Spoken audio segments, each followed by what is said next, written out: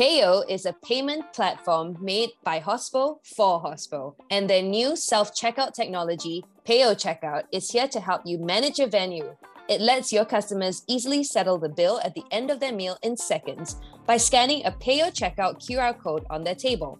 Start offering self-checkout for your customers and save an average of 10 minutes per table with Payo Checkout, the fastest way to pay in hospitality venues. Visit payo.com.au.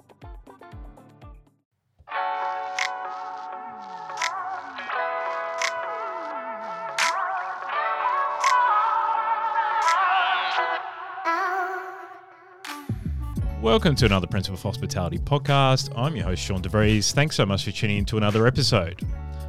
Principle of Hospitality has been developed to tell the stories of professionals within the dynamic world of hospitality. We're straight talking, ethically minded, and a reliable online source of information and inspiration for people in the hospitality industry. Now, onto today's podcast. Established by brothers Trevor and Stephen Simmons in 2010, Industry Beans is a transparent operation of sourcing, roasting, and brewing specialty coffee. In 2013, they opened Industry Beans Fitzroy, which is an open-planned coffee roastery and cafe, and somewhere I visited on a regular basis to get amazing cups of coffee. 9 years later, and now they've got 7 venues across Melbourne, Sydney, and Brisbane, as well as a strong wholesale and e-com network. So I feel really fortunate to sit down with the CEO, Trevor Simmons. Hey, man, how are you? Good, Sean. Thanks for having me. Absolutely fantastic to have you on the podcast. As I said in the intro there, I mean, Industry Beans has been a big part of my life for many years now. And we joked on the phone, I think a couple of weeks ago, that I used to work for a bigger group down the road in Fitzroy, but used to park right near Fitzroy Industry Beans and get a good cup of coffee on my way to my job where I could have got free coffee, just because the coffee was so great. So it's been a brand that I've really respected for a long time. So let's talk about, how you started out in the industry and obviously how Industry Beans started with your brother. Coming in, and that venue's not there anymore. Yeah. We're up the road now, which has been a nice journey. Well, to take a step back, my brother and I started a cafe up in Northcote before we started Industry Beans. And we did that purely because this was 12 years ago, I think. A, we didn't want to work for anyone else. B, we were probably pretty naive. And C, I think we saw this specialty coffee thing happening. We didn't really understand it. We were really into beer and wine and spirits to a lesser extent. And we were trying to find what our avenue was going to be if we ended up doing our own business. I thought I'd just go straight, open a restaurant, get into restaurant world and go for gold, not really knowing what that meant. I mean, I worked in bars and restaurants. Yeah. But for Steve, he was studying engineering, so he was kind of on the outer from the hospitality scene, except for the fact he worked for a coffee roaster. And he was sort of going down this path of saying, I really think we should try this coffee game. Like, I'm really into it. I've been roasting coffee. I've been learning about it, this whole terroir stuff that you're always talking about with wine. I think there's something to it. And at that time, there was a couple of coffee players popping up, and we were sort of, we were young. I was 21. We were just trying to sort of figure out what a business model looked like. And we ended up landing on a cafe in Northcote purely because we found a shop 3 doors up the road from where Steve lived. Right. And it just seemed like a good idea. It wasn't a cafe before. It was just an empty tenancy. And we basically took that, converted it into a cafe with very little money. We went on one of the government sort of support programs and built our sort of wage based on that, and then got the cafe open. We put a big, expensive Sinesso on the front bench, and that was pretty much it. The rest was made from materials from the tip. But that got us into coffee. And within a year, we were roasting out of the place that Steve used to work at. And then that's where the vision to create this, all-in-one venue that showcased a brand with, on-site roasting, production. And it was basically the same business model we have today, which was sourcing, roasting, brewing specialty coffee in one venue. Yeah. And it was a mixture of wanting to do hospitality, wanting to get into wholesale even back then, wanting to do retail or e-commerce, which we launched pretty much at the same time we launched Industry Beans. Yeah, for sure.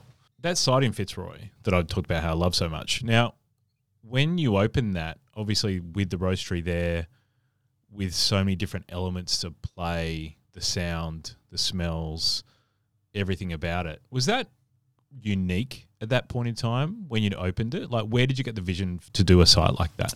We originally based it on the brewery model. I think it was Little Creatures was the first inspiration for us. Yeah, right.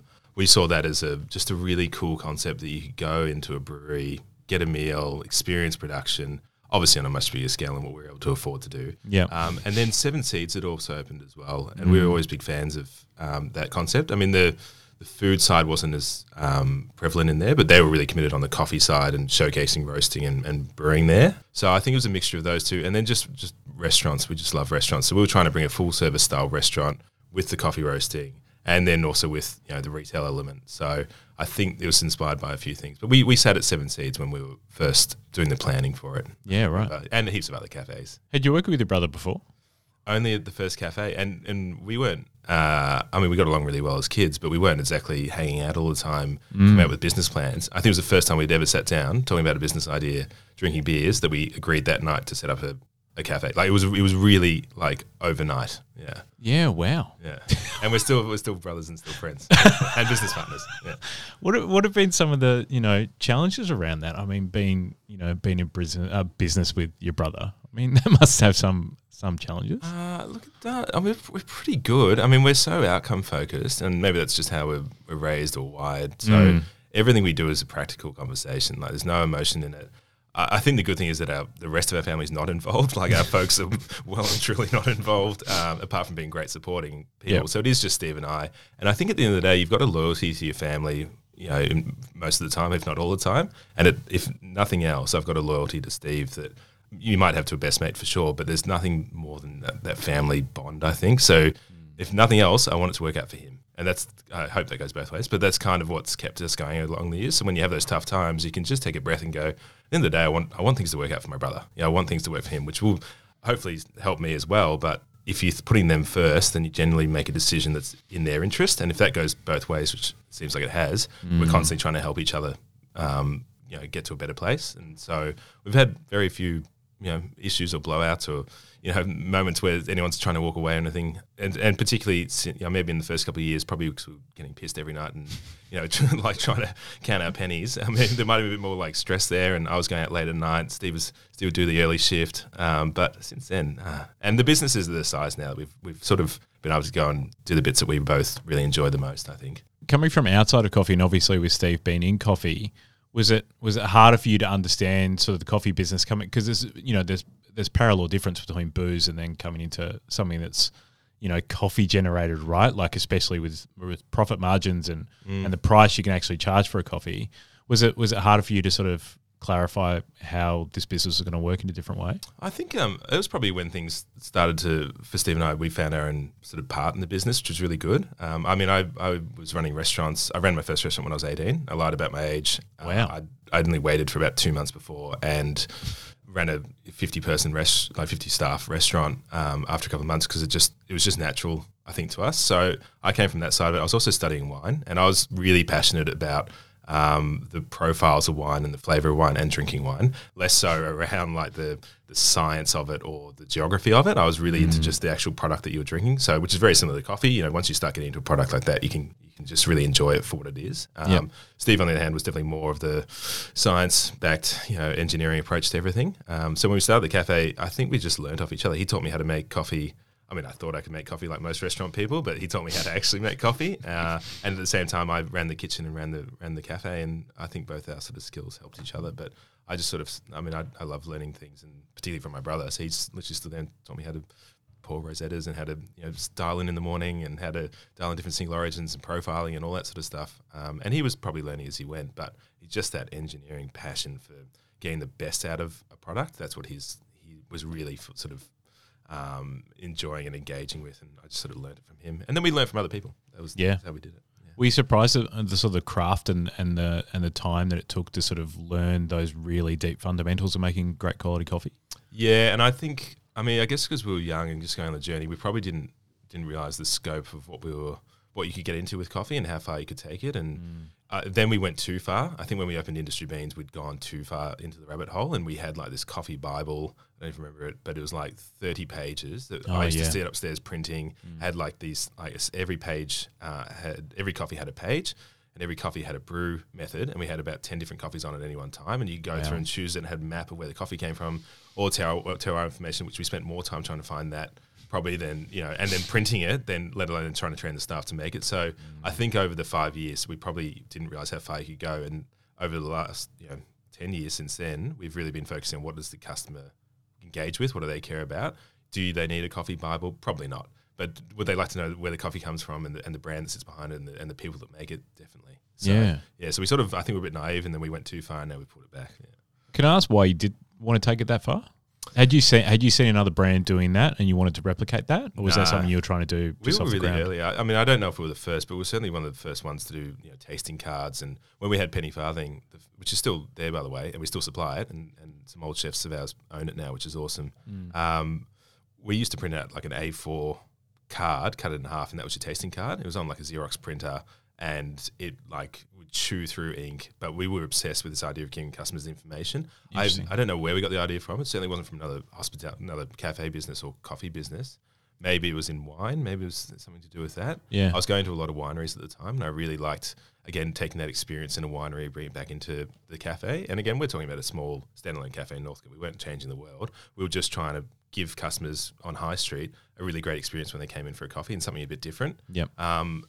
So I think that then that evolved. I think we're quite obsessive, and I think we just got too obsessive about it, to be honest. And that's probably my fault. And I think we just sort of, once you do something, once you really get into something, you just want to take it to the nth degree. And then I think it was after we opened Industry Bands, and we're about 6 months in, and we were just getting reamed every weekend, and the customer experience probably wasn't that great.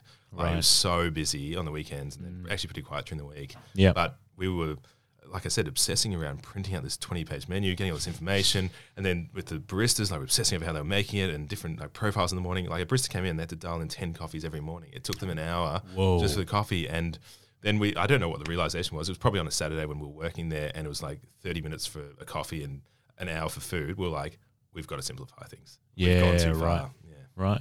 Yeah. So how did you go about pegging that back? Because if you've amplified it so much, and you're doing something which no one's done, and you can have this sort of halo moment in a way, you're obviously doing everything really, really well, except for the timing base. Yeah.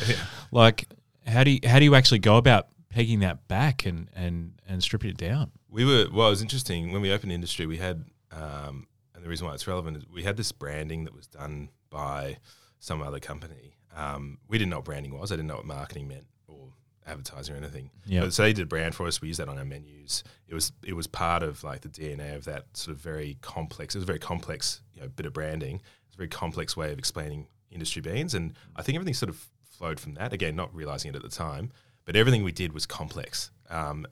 So we were going through, after 6 months, I sort of looked around, looked at this stupid coffee Bible, and looked at the food menu, which had things like smoked eel on it, and like we were smoking our own eel in-house, and it just, like, who wants to eat that? I look at the menu now, it was awful, it was disgusting. But and it had like so many foams and so many gels and spherification, and I was just like, not only got obsessed on the coffee, I was really obsessed on the food side with our chef, and our chef really enabled that at the time. He was right into it as well. We're reading like all these molecular gastronomy books and trying to bring it to the food, and as you can hear, we just like got caught up in this need to be really like interesting and different for everything.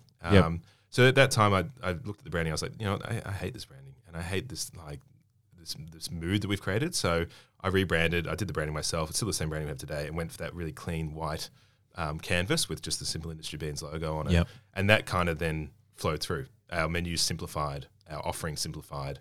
The way we talked about our product simplified, the whole business actually simplified, and it actually got us on with giving a better customer experience, because we're thinking about what do customers want and how can we communicate that. At the end of the day, customers want good coffee, food, and service. I mean, that's it. Take away some of that fluff, and that's when we removed the fluff from what we're doing. We removed the big coffee Bible, we removed the need for the theatre, and just focused on what we do best, which is product. And that was really when I felt Industry Bands actually started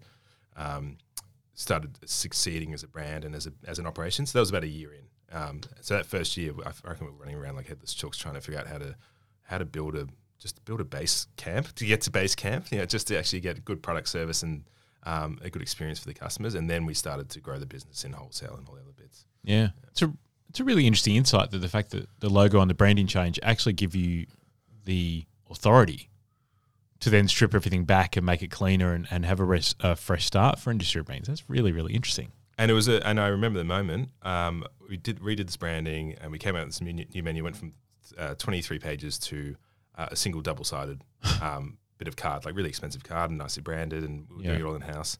And I took it. I was still working on the floor, and I took it over to some customers that sat down. This guy goes, I've been coming in for a year, And I have to say, I love your new branding. I think this is all. Who's the design agency? I think this is great. He's like, I'm a designer. He's like, I'm not here to blow smoke. I'm just like, I think this is just awesome. He's like, to be honest, I really hated what you had before. And I love your food and coffee. But as a designer, you had that ugly like board with your menu on it, and it was just disgusting. And I was like, I really appreciate that. Thank you. I didn't tell him who did it or anything, but I walked away from that. And I was like, I feel really good about this, and I haven't forgotten that. And he'd been coming in, but he was having a better experience because we were articulating it so much cleaner and simpler. Yeah, for sure. Yeah.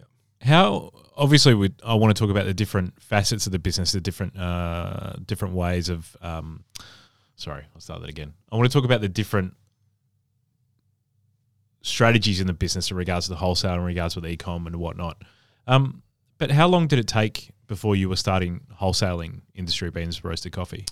I think we started in 2015. So that first year, we weren't confident in the brand or the packaging. Yep. We may have had a few people we sold coffee to, but there was no intent from our end really to do that. We was just trying to get our house in order, I reckon. Right. And in 2014, we cleaned up the branding, redid the packaging, and really started thinking about what our proposition was. And by 2015, we were starting to wholesale. In a very light way. Like, we didn't have salespeople. We've only ever had one salesperson for Industry Beans Wholesale, and it's all inbound. Our goal was just to build good relationships and build an inbound wholesale business, which is a very slow journey. To have it overnight. So I think that's why it took a couple of years to get going. Yeah, right. And we didn't do equipment. We just roasted coffee and just did wholesale as a coffee only proposition. Right. So, and it was just Steve and I. I did the deliveries and the sales, and Steve did the roasting, or vice versa. And that was it. But it wasn't until we had the cafe, sorted and the experience for customers, where at a level that we thought we could then just do continuous improvement, that we then started, focusing on wholesale. Yeah. Was there a reason why you didn't do the extra things that other brands were doing in that space in regards with coffee machines, in regards with 4 BDMs in the market and all that kind of stuff? Actually trying to push. Was it just this stripping back that you had this epiphany of, that you decided to just flow that through the rest of the business? I don't think we had the money, for one. We were That's always a good reason. Like, we were beyond opening a business on the smell of an oily rag. Like, Industry Beans, as great a venue as it was, and we built it incredibly affordably. Steve and I built a fair bit of it as well. Yep. Very hands-on with that sort of stuff. We didn't have any money to actually grow the business. Like, I didn't know what cash flow was then, but we didn't have cash flow. Mm-hmm. We had what was in the bank at the end of the week, and that basically paid the staff and paid the bills. So I don't think we had enough capital to expand, for one, let alone hiring BDMs. Like, the thought of hiring a BDM would have just been a mind-blowing exercise for us, because the cost of that versus the time it takes to get a return on that, not that we really knew that, was challenging. And also, we were not salespeople, so we didn't like this idea of going around and handing out samples and knocking on doors, and I still don't like that today. I know that sounds counterproductive for a business that's growing, but I struggle with the concept of going and trying to sell yourself to someone else. We wanted to build a brand that people heard about or knew about or interacted with and felt like they actually wanted to engage with. And we've learned a lot about that approach over the years, but I think that stems from Steve and I. We're not salespeople. We're product people, and our goal is to build the best products and then build the right relationships to get them to the right people. So so it was different, but and then over the years, as we grew, we picked up some really great clients that we still work with today. We were able to then start offering machinery and more of a team, but still our team is 95% account management and operations, and 5% sales. Yeah, right. Yeah, sounds like it's happened very organically. I think, I suppose so in that way, yeah. And we've expanded into markets like Brisbane and Sydney, and you definitely need to go out there and build relationships. But the moment that changes from building relationships to knocking on doors to make sales, our value proposition falls through the floor, because we're not designed for that. Because we don't go out there competing on price or throwing cash around or throwing equipment around. We want genuine relationships, and relationships that are going to end up being mutually beneficial for both us, but certainly for the customer, rather than going there saying better price, better offer, or cheaper, whatever it is. It doesn't work for us. And we found that if that ever does happen with us, if a salesperson or someone you know, lead, if it's the wrong relationship right from the start, it usually ends up not working out. Yeah, I know that too well. Let's talk about the actual cafes themselves. Yeah. So obviously that amazing site in Fitzroy. Like, what was the next site that you guys decided to do? How'd that come about? The next side, we had this after doing the rebranding. Not only did we look at the materials, but we were looking at Industry Beans as a venue, which in its own right was a great venue, did really well. Actually won some awards, and the guy that designed it, Matt, good on him. Like, he did it on a scrappy budget with clients who didn't know what they're doing, and he got some really good recognition out of it, and so he should have.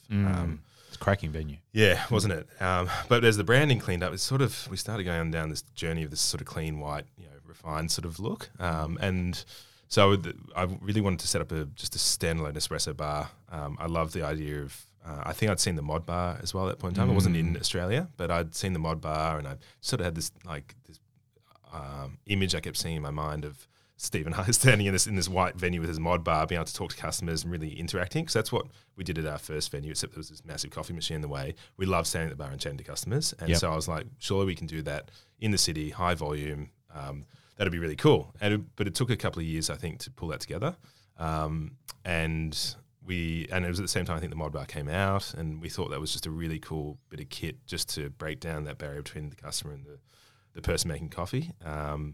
And I found a site and again, it did happen relatively organically, to be honest. Like, I was sort of looking around, sort of not. And this shop came up, wasn't a cafe before. And I just liked this. I liked the facade of it. I liked the clean shell. We found some people to help us design it. And I was just fixed on this idea of having this white box with our branding and our products sitting on top of it. And that was on Little Collins Street, and that opened in 2017. And it's still there now. And smashing it. It's awesome. Yeah, it's a beautiful site. Just clean, really easy to access. Like, there's a lot of things which are really pleasurable about it. Is there a reason why? Because I'm sure you would have been offered a site around the corner at Catherine Place. Like, is there a reason, which is more Melbourne laneway culture and all that kind of stuff? Is there a reason why you didn't sort of go Melbourne laneway and actually went around where the laneway actually was? Was that strategic? That's a good question. I think I don't know. It's like when we chose the site in Fitzroy. Some people were like, "Oh, obvious, set up a venue on the back streets of Fitzroy." But back then, there weren't actually many venues on the back streets of Fitzroy. We were very early on, and I was really obsessed with this idea of having it off Brunswick Street. And people were like, "You're crazy, why aren't you on Brunswick Street?" And I was like, "No. We wanted a warehouse. We wanted this concept, and we wanted people to find it." Like, I really like that idea. Yeah. And we don't want to be where other people are. I've always feared going and trying to compete where other people are already doing a really good job. That's not our vibe. And so that strip on Elizabeth, just off Elizabeth Street on Little Collins, there was no one there. And I really liked that. And we really, really respected where other coffee roasters had done CBD sites or other good CBD sites. There was nothing in that strip. There's now heaps. But I was kind of like, look, this is just a good spot that we can own. And it was actually a really quiet part of the strip. And now it's become a lot busier, which is nice. But, yeah, most definitely. I just saw it in a very similar way to here, that no one else was there. It was kind of off the beaten track, which can even in the city mean off the laneways. And it was also just a really good site that I think we could work with. So, yeah. And strategically with the venues that have followed that, obviously sites in Brisbane, sites in Sydney, like, how have those opportunities come up? Have they been something which have been, again, offered to you from inbound, or is that something which you guys have gone out and looked for and, strategically every wanted? site has been outbound for us. We get offered a lot of sites. Yes. But I sometimes wonder that because we're not massive hospitality players, so I don't think we necessarily get offered the best sites. I don't really know. But I just, same with Sydney, I just wanted to find a site in the city that had really good skin for us to work with, but certainly wasn't where there was a huge amount of competition or necessarily other roasters there already. And the site that we found on York Street was exactly that. It was a beautiful building. And it was just up for lease. Like, it wasn't like we got in and some developer found us. It came up for lease. I think we were pretty early on, but and we were looking hard in Sydney. We were trying to find a home there for us. Brisbane was the same. We found a warehouse in Newstead, again off the beaten track. There's a beautiful street in Newstead called James Street, which is this lovely tree-lined street. And the guys that have developed that have done an awesome job. And we're like 3 streets back from that. And again, people are like, why would you do that? And I was like, well, we wanted a cool warehouse there. We've done a slightly different concept there in terms of the size and scale. Like, it's a really significant venue. And then when we opened a small one in the CBD there, it was exactly the same. It's when we found a lease. Like, it's old school. It's just like, we just sort of end up just wanting to do what we want to do. And that's hopefully the right play. But I'm really obsessed with getting the right site for the business rather than trying to squeeze the business into the wrong site. Yeah. What kind of things in your checklist do you have that constitute the right site for you? And I used to go around with a brief. Like, I used to have this brief that I've written about, what are the things that make it an attractive site for us. Okay. The first thing was light, and light is really important to us. So even, for example, our site that we've done at Chadstone, of all places, which is a shopping centre, we've got this site with this full sided glass window as well as skylights in it that actually make it feel like you could be anywhere. As long as because anywhere with good natural light. So natural light's the first thing. I always used to put high ceilings. I just love high ceilings, and you get it's high ceilings in context. Like Little Collins is 3.3 high ceilings, which is awesome. For a retail store to find that. Absolutely, it gives that sense of space. I think the third thing was the facade, and being able to change the facade, and we've changed the facade at all our shops, except Little Collins. Actually, we didn't have the money to, but they were the three things for us that really important. And then location was kind of subjective. It's sort of what we felt worked for us as a brand. And then you start talking about size and facilities and all that sort of stuff, which we're quite specific with the power requirements. I mean, when we do even a shop like Little Collins, our power requirements are through the roof because we've got essentially 4 coffee machines in there and all the other stuff that we have. So yeah. What's the reason for going into state? Was that a thinking that you wanted to do wholesale in those states and therefore it made sense to roast in those states? Yeah, I think, and we're only so we're setting up a micro roastery in Double Bay at the moment in Sydney, and then we will be roasting it all in Melbourne, Sydney, and Brisbane. But yeah, fundamentally, we wanted to get the brand into those states first and foremost, and if that could then lead to a wholesale and an e-commerce expansion of the business, and that's a really good thing. I think for us, we were hypersensitive about setting up too many shops in Melbourne, and other players have gone and done heaps of shops and done really well. I think for us, we just had this notion or this fear that we were sort of cannibalizing our own market, which sounds really like naive again and silly, but we really just thought that 1 or 2 venues was enough for us as a brand in each city, and we never wanted to be big hospo players. We always wanted to do a couple of really good venues and then move to a new market. So it was sort of driven by partly the feeling that we didn't want to just go and open up heaps of shops in one city. I really love all different markets in Australia, particularly Sydney and Brisbane, and you and I spoke before we chatted about Adelaide and Canberra. I mean, they're all interesting, different sort of markets, and I really like that. So we wanted to go to Sydney and just do something that we felt was appropriate for Sydney, still with our brand and our product, but contextually appropriate for Sydney. Hence, we're in this beautiful old sandstone building, and offering I think an offering that really suits the CBD there. Same in Brisbane. We built this beautiful light-filled venue, but it really works well in this sort of humid climate and works well with the local audience in terms of the produce we use and the supplies we use up there. So fundamentally from a business strategy point of view, yes, build the brand, build your wholesale, build your e-commerce. That's basically our model. And if you can roast there, then we feel like we've got a more genuine proposition for wholesale. So Brisbane, we've done really well in wholesale up there with just being able to roast locally, support people as we do down here. Sydney, we've never really tried to wholesale significantly up there. We actually have quite a big office supply business up there that's just happened over time. And e-commerce from us is actually really strong in Sydney. It's about 1/3 of our business because that brand piece has worked really well there. So and now that we'll be roasting up there, we'll probably do a bit more wholesale. But yeah, it's definitely offer what you can with the venue you've built as well. Yeah. Just a break in the podcast to let you know that Fine Food Australia returns this September to Melbourne. For nearly 4 decades, Fine Food has been the leading trade event for all food, from retail to hospitality, manufacturing to bakery. Visiting Fine Food will be the recipe to fast-track your business for commercial success. Just a reminder that this is a free event to attend, so make sure you register at finefoodaustralia.com.au. Now back to the podcast.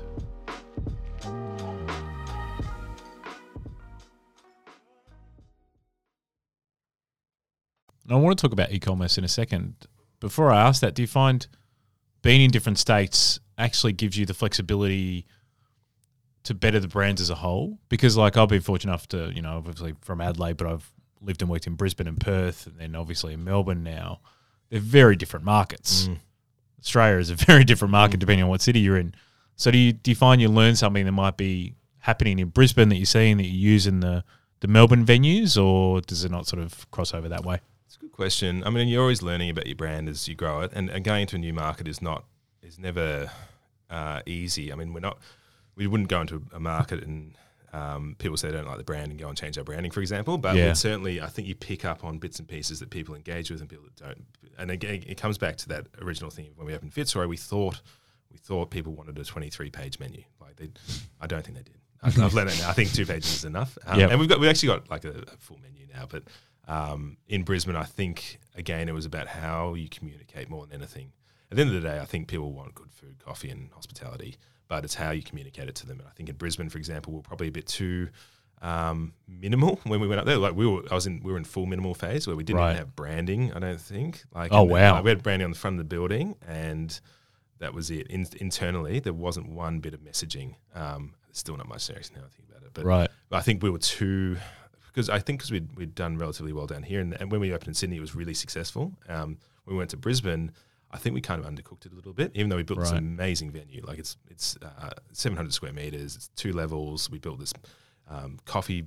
We're growing coffee up there. It's got this great roastery, but we didn't really articulate who we were. And I think that was the biggest learning from Brisbane. We kind of just opened. And when you put so much time, effort, and resources into building such a big venue, and then you just open and don't really communicate to each and every customer who you are and why they should care about you, you do get those learnings very quickly. And we found that when we did open there, that people they just didn't really understand who we were and what we were. And we started getting that from feedback through like online or through our staff members, people being like, so what should I be saying about who we are? Like, are we a Melbourne roastery? Or are we a Brisbane roastery? Or are we it's a great an point. Australian brand? Like, what are we? And what should we be telling customers? And we hadn't thought about that. We just like, we just keep doing what we're doing. We're industry beans. We roast great coffee and all that sort of stuff. And not arrogantly. It's really just like, we're just gonna do what we do and not make a big fuss out of it. And that was probably we probably need to make a bit more of a fuss out of it. It's doing really well now, but yeah, we learned that very quickly. People just didn't understand it because we just oversimplified it probably. Let's talk about the e-commerce part of the business. Obviously, that was doing quite strongly before COVID, right? But I know obviously e-commerce for coffee has been exploding since COVID. How is that trending now? Like, how have you been able to build and sustain that business? Yeah, and e-com, we were always really interested by it. And when we opened Industry Beans, we built a Shopify site, which I mean, everyone has a Shopify site now, but it was really early days. Like Shopify just started in Australia, I think. And I remember talking with them and they're like, oh, it's so great to have an Australian coffee roaster on our platform. And I was like, that's awesome. And I was dealing with the head office and they were like, we were able to get a site up relatively easily. But e-commerce back then, this is 6-7 years ago, like it was like 1 bag a week or like 2 orders a week, or wow. A big week was 10 orders.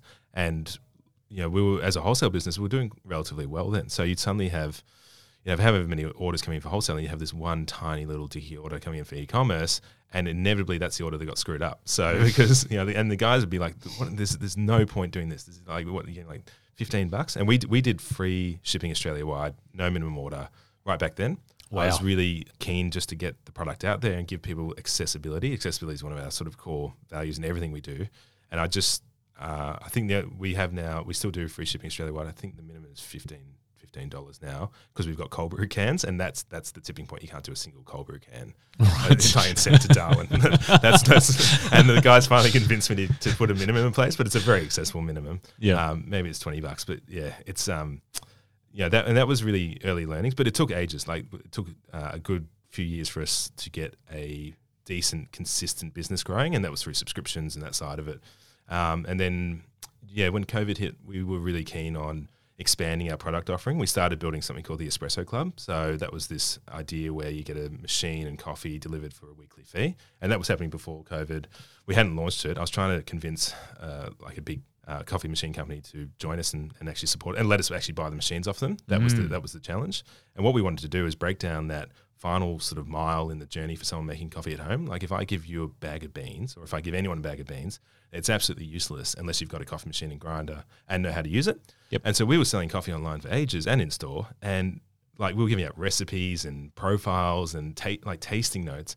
Don't give them tasting notes. Tell them which machine to use, or tell them what machine to buy. And people were asking us, what home machine should I use? And at the time, we were sort of going, I don't know. And like I look back now and I go, what is wrong with me? It's like giving someone a bottle of wine and they say, how do I drink this? And you go, I don't know. Like put it in a glass, or just like it was so like limited in terms of the customer's experience we were giving. Yeah, and so that's where that came from. And we were like, look, let's help people make better coffee at home. So let's go and find what machine we would buy at a price point we feel is reasonable, I suppose, which is a really hard thing. It's very subjective how much you can spend on a machine, but we couldn't find one necessarily that we would spend $1,000 on, for example. I think $1,000 for a home coffee machine is a lot of money. And I was like, I found one that's pretty good, but I still think for me to give out $1,000 in one payment, it's massive.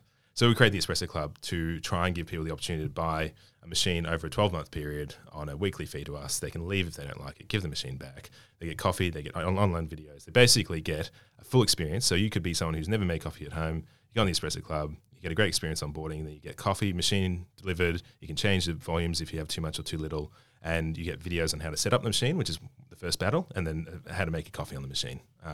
and then you get live customer service as well. And so Wow. that took about a year. So then COVID hit, and everyone freaked out, including us. And we were in the middle of opening stores and growing the hospitality side of the business. And we'd only been open in Brisbane for 4 months, I think, as well. So that was we had 60 staff up there. It was a very new business. Suddenly we couldn't access them.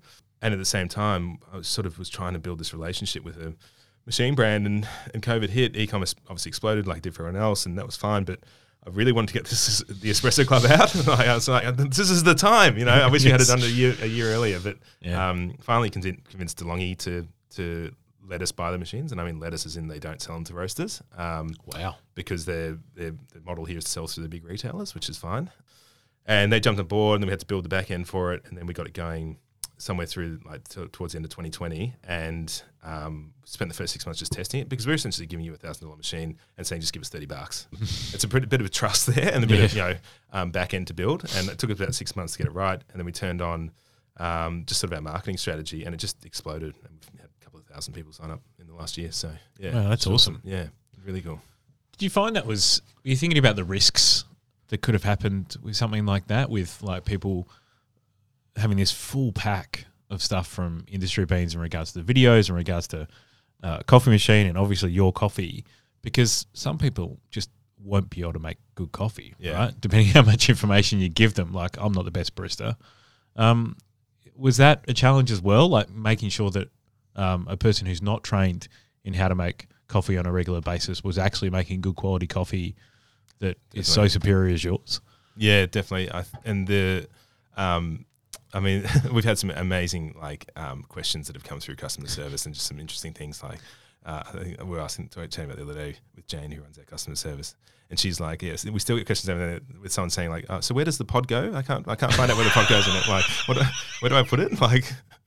And so, even though, and this is where communication is key, even we try and be as upfront as possible about what you're getting in the pack, because we did choose just one machine. We chose a blend that goes with it. You can change a blend, but we chose a blend that goes with it. It's a certain style machine. It obviously doesn't do pods. And you're trying to communicate that. Some people just sign up because they think it's a great deal. Some people read the fine print and, they sort of learn more about it. But the reality is, yes, it gets to people, and some of them have never made coffee at home before, and they're excited they got this machine.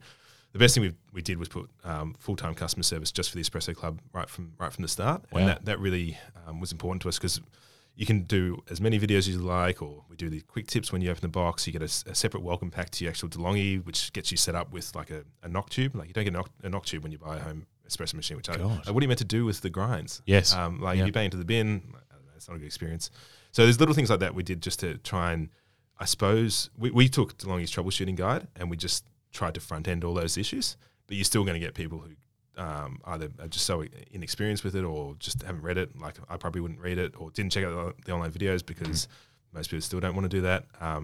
Customer service. So that's how we've dealt with all those issues. And they can jump on a call, and then they can video. They can send through a video if they want. However they want to show us what their issue is, we can then hopefully help them resolve it.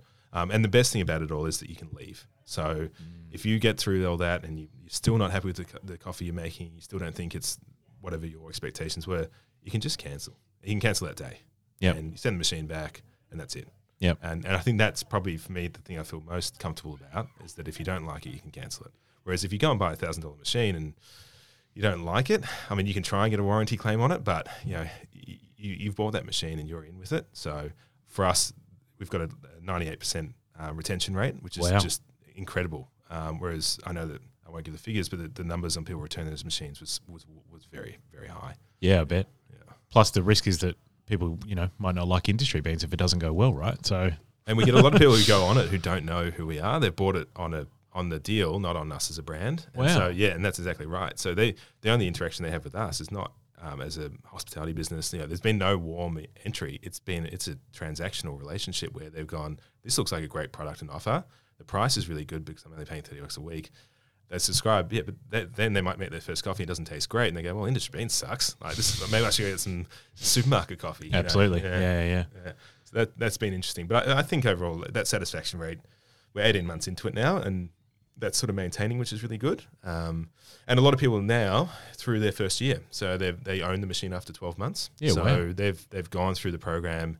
And then they just dropped to a really cost-effective ongoing subscription. So they just keep getting coffee at $7 a week, which is which is just awesome. So you're basically getting our best price plus a extended members discount for being part of the club, and you just get coffee delivered. And then the machine's yours. Keep going. Yeah, call us if you have any issues. And we're getting, I think it's 85 or 90% of people are staying on the program as well, which is awesome. So it's been really cool. And then the rest of our e-commerce businesses, of course, like everyone else's, has just grown exponentially. Yeah. So how are you thinking about sort of the MPD coming through and all that kind of stuff now that we're in a normal quote time of hospitality and coffee, obviously? How are you building out the next sort of retail of the business? Yeah, I think the other thing we built during COVID was our RTD products, so our ready to drink products, cold brew, iced coffee. We've got an iced coffee that can sit on the shelf next to some of the bigger brands out there and hopefully compete for that space in the category. Yep. So that iced coffee came out about 4 months ago, and then the cold brew range came out around the same time. So that's been one of the MPDs that's gone in through our e-commerce and it's going into the grocery space. Okay. In terms of e-commerce, though, we're actually adding a second machine to the Espresso Club, which is a fully automatic machine. So you press a button and get a latte, which we were really hesitant to do at the start. We have got a machine at the moment that has a level of, you're still making a coffee, you're still pulling a shot, you're still tamping it with this sort of semi-auto tamp that they have, which is cool. And you're still putting the group head in, and you're still pushing a shot, and you're still steaming your own milk. So it's quite a manual process, which has been really great. Mm-hmm. But DeLonghi, we worked with them for the last couple of years, have released a fully automatic machine, but with upgrades to the grinder and the milk settings and the way it steams and textures milk. So you actually get a latte as good as 90% of cafes now, which is awesome. Wow. And we can do it on a similar price point, just a little bit higher. It's $32 a week. But that's coming out in 3 weeks, which is really cool. So, because some of the feedback we got from a lot of people was like, look, this all looks great, but I still don't want to make my own coffee. I just want a great tasting coffee. I want a good machine, but I don't want to have to knock my grinds into a knock tube. I don't want to steam my own milk. I just that's the one thing I don't want to do. And so we've now finally got a second option that we're happy with, and the coffee tastes where you feel comfortable. So then the Espresso Club will be complete. So it'll be this sort of almost manual barista machine with a couple of little quick tricks to make it easier, and then it's fully automatic. So that'll sort of flesh out the Espresso Club. What made you want to get into iced coffee, if I can ask you? I think it's a really underserved. It's obviously a massive market, right? It's a really underserved market by brands of your quality to go into it. And I say this because I'm a iced coffee aficionado. I'm from Adelaide originally, where Farmers Union iced coffee actually outsells Coke, right? One of the only spaces in the world which actually outsells Coke. Like, what are you thinking about sort of that product in its early stages and how you want to build it out? We when we opened Little Collins, we created a drink called the Fitzroy Iced, which was our iced coffee, and it's iced coffee. Cold brew, wattle seed, vanilla syrup, and fresh milk, whatever milk you choose. Yep. And that was just a drink that we were like, let's make the best iced coffee. Fitzroy Iced. We've taken that to Sydney, taken to Brisbane, and it sells really well across our stores. And we were like, wouldn't it be cool if we could bottle this product? There's really crappy iced coffees on the market that we just taste like flavored milk. How could we actually just get cold brew and milk into a bottle format and get it on the shelf? And so we went down the same journey a lot of roasters have, like looking at partnering with milk companies, looking at partnering with existing producers in the market or existing brands in the market, or just using our coffee in their milk product, whatever it is. And we couldn't find anything that worked for us. We were, and I'm glad we didn't do this. We wanted to do a fresh product. We didn't want to deal with the logistics of that, and it is really, really hard. And if you look at most of the iced coffees in the market, they've got extended shelf life, and there's a reason for that. It is too hard in Australia to get a product at scale with just fresh milk.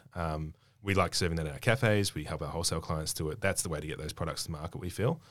So we created a extended shelf life product, which is still coffee and milk and vanilla syrup, but we're able to stabilize it. So we get 12-month ambient shelf life on it, and it tastes as good. Our first one was just turned 12 months in terms of trials. It tastes as good as a fresh product in-house. And that took, again, this was pre-COVID. This has been 3 years we've been doing this for, trying to build this ultimate iced coffee that tastes as good as a freshly made one, but has the ability to be shipped around Australia in the challenging market that we have. Yeah, exactly. Wow, that's exciting. It's awesome, yeah.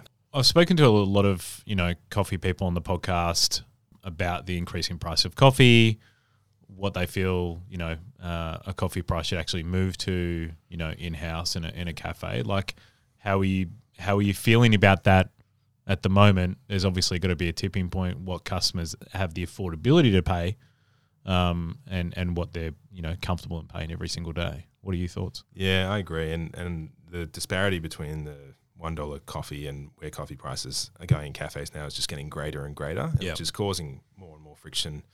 And then there's a whole bunch of players that sit within that. And if you look at the independent cafe market, and we work with heaps of, obviously, small businesses and businesses that started the same way that we did, they have to charge at the higher end. We charge $5.20 for a standard milk-based coffee and $4.90 for a black coffee. I think that's probably where it needs to be for cafes, and a lot of cafes are scared to do that. We're certainly more expensive in a lot of areas that we're in with our own venues. You find that in Sydney or Brisbane, we're maybe $1 more than the next place down the road. And so that's a challenge for us as a business. We've got to offer a service or a quality or a proposition that marries up to that price point. Now for us, we roast our own coffee. We build these beautiful venues. We spend a huge amount of time and money on training our team and supporting them to make great coffee. They've got amazing equipment. It is really, there's a lot there to go into that $5.20 cup of coffee for a cafe that perhaps is really competing with the cafe down the road or the 3 cafes down the road to try and break out of that $4, $4.20, $4.50 price point and get to $5. It's tough. And so as much as we could sit here and say, look, everyone should charge $5, we know what the cost metrics look like. The reality is, if your 3 competitors down the road aren't charging that, you're going to struggle to retain customers that are really price focused. You'll keep the ones who are loyal, of course. And so, in an ideal world, everyone would put their prices up closer to $5, and that is what a specialty cup of coffee should cost. If you're buying quality coffee from a roaster who's continued to maintain their quality principles and bought coffee that they were buying 2 years ago at a high price point, like we all are, then and we haven't passed on an increased wholesale price to our customers. If you're not only potentially paying more for your coffee, or if you're one of our clients, you're not paying more, but you're definitely paying more for staff. Your rent's definitely still gone up over the last couple of years, and your cost of goods has gone up in terms of your food costs or other supplies you purchase. You've got to put your price of coffee up. Yep. It has to happen. And we really encourage our cafes to do so carefully and with consideration for their customers, and also make sure they're really upfront with their customers about communicating the fact they are putting it up and why they're putting it up. The one thing that we haven't done and we won't do is put our wholesale price up. We'll continue to eat margin, and no, I shouldn't say forever, but certainly as long as we can.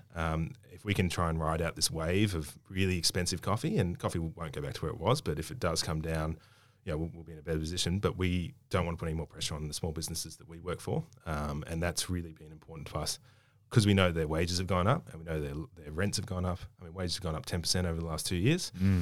That's got to be reflected somewhere, and the last thing we want to do is put more pressure on them with increased wholesale pricing. So we're still encouraging them, put your price up of coffee, but do it because your business is more expensive to run, from a labour, from a rent, from basically everything that you deal with. Interest rates is going to impact your business. We'll try and hold on to that coffee price where it is today, so at least that's one thing you're not paying more for. Yeah, for sure. So it's been interesting, but we'll stick with that.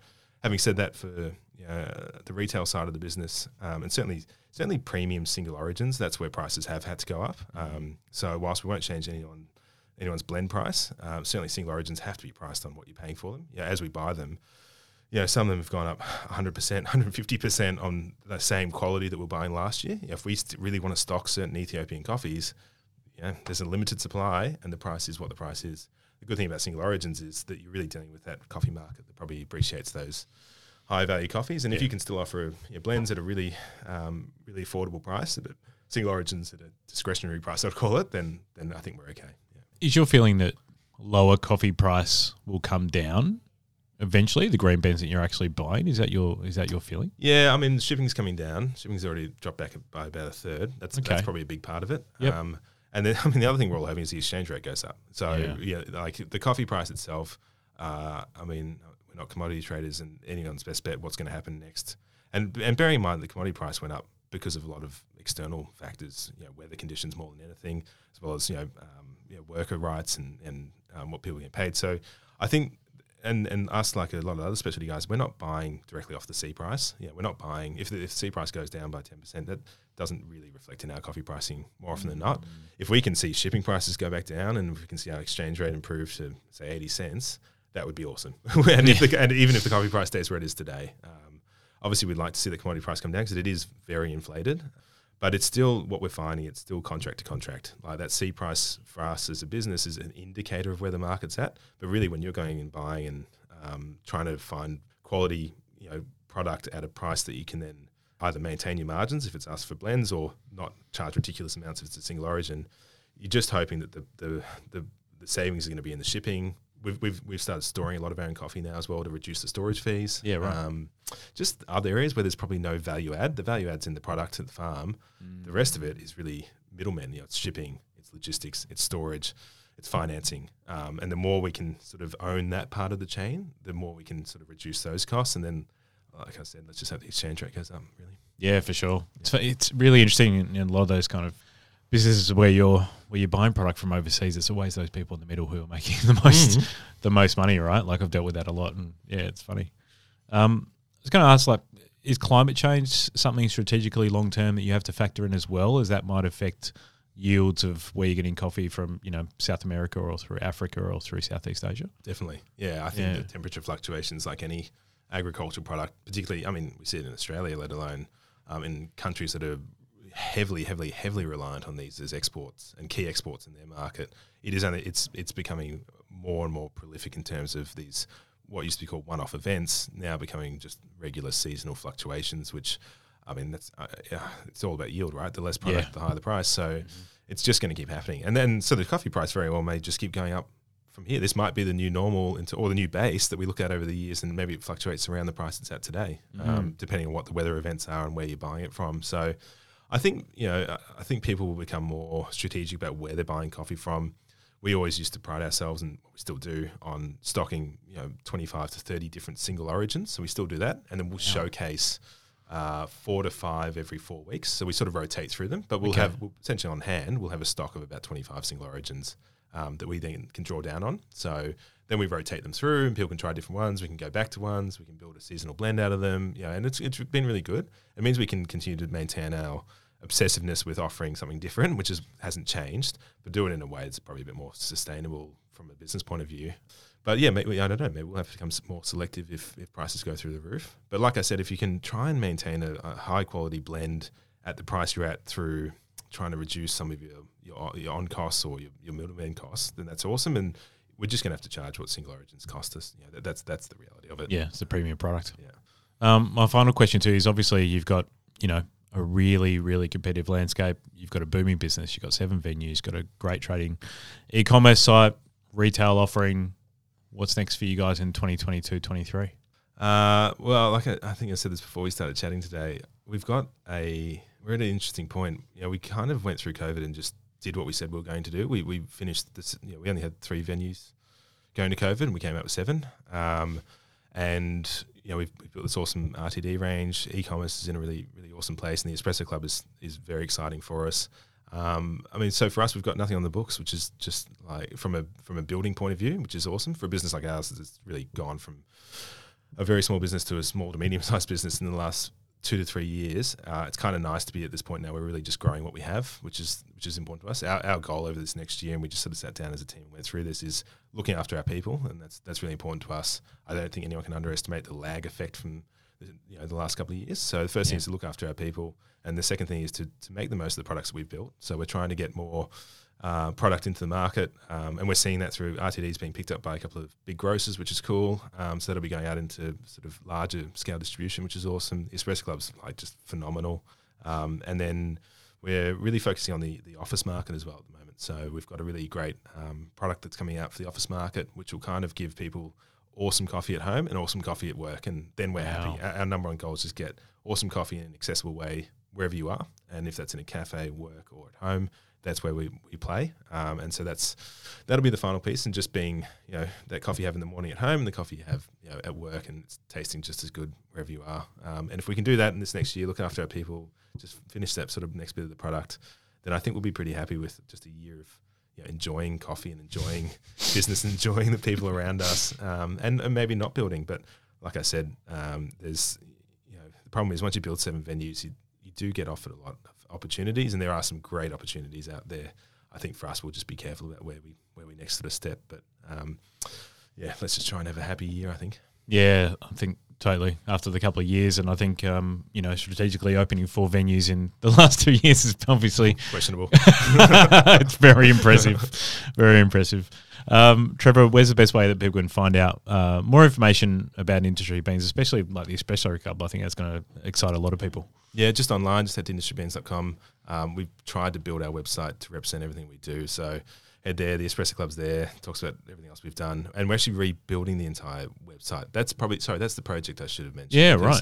We're treating it like building a venue. So we're rebuilding our entire digital platform. Wow. Which we're trying to, this is so hard to do, trying to make it feel like an Industry Beans venue online. And so that's going to be an interesting journey for us. So that digital piece will really take it to the next level, and building some really cool features for our members of the Espresso Club where they can talk to each other through a forum. And Wow. It's going to be awesome. So we'll digital space for us, I suppose, is the next step. Yeah. It's exciting. Yeah. Trevor, thanks so much for your time. Thanks, Sean. Thanks for having me. Thanks again for tuning in to another episode of Principle of Hospitality. Hope you really enjoyed that one. I know I definitely did. I don't think I could talk to enough people in coffee. It's always a great conversation when we do.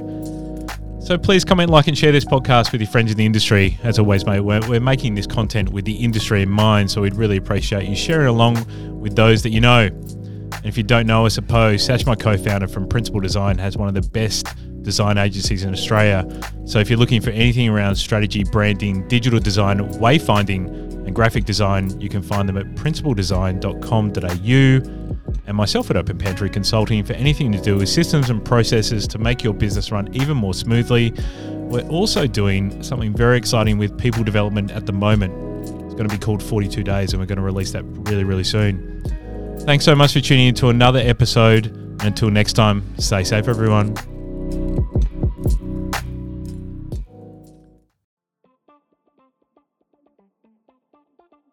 Payo is a payment platform made by Hospo for Hospo, and their new self-checkout technology, Payo Checkout, is here to help you manage your venue. It lets your customers easily settle the bill at the end of their meal in seconds by scanning a Payo Checkout QR code on their table. No apps, no downloads required. Give your customers the convenience of lightning-fast contactless payments and the option to split the bill however they like. Get more tips with Payo Checkout's integrated tipping system and get paid upfront once your customers have confirmed their payment. Start offering self-checkout for your customers and save an average of 10 minutes per table with Payo Checkout, the fastest way to pay in hospitality venues. Setting up Payo Checkout is seamless and pain-free. Visit payo.com.au.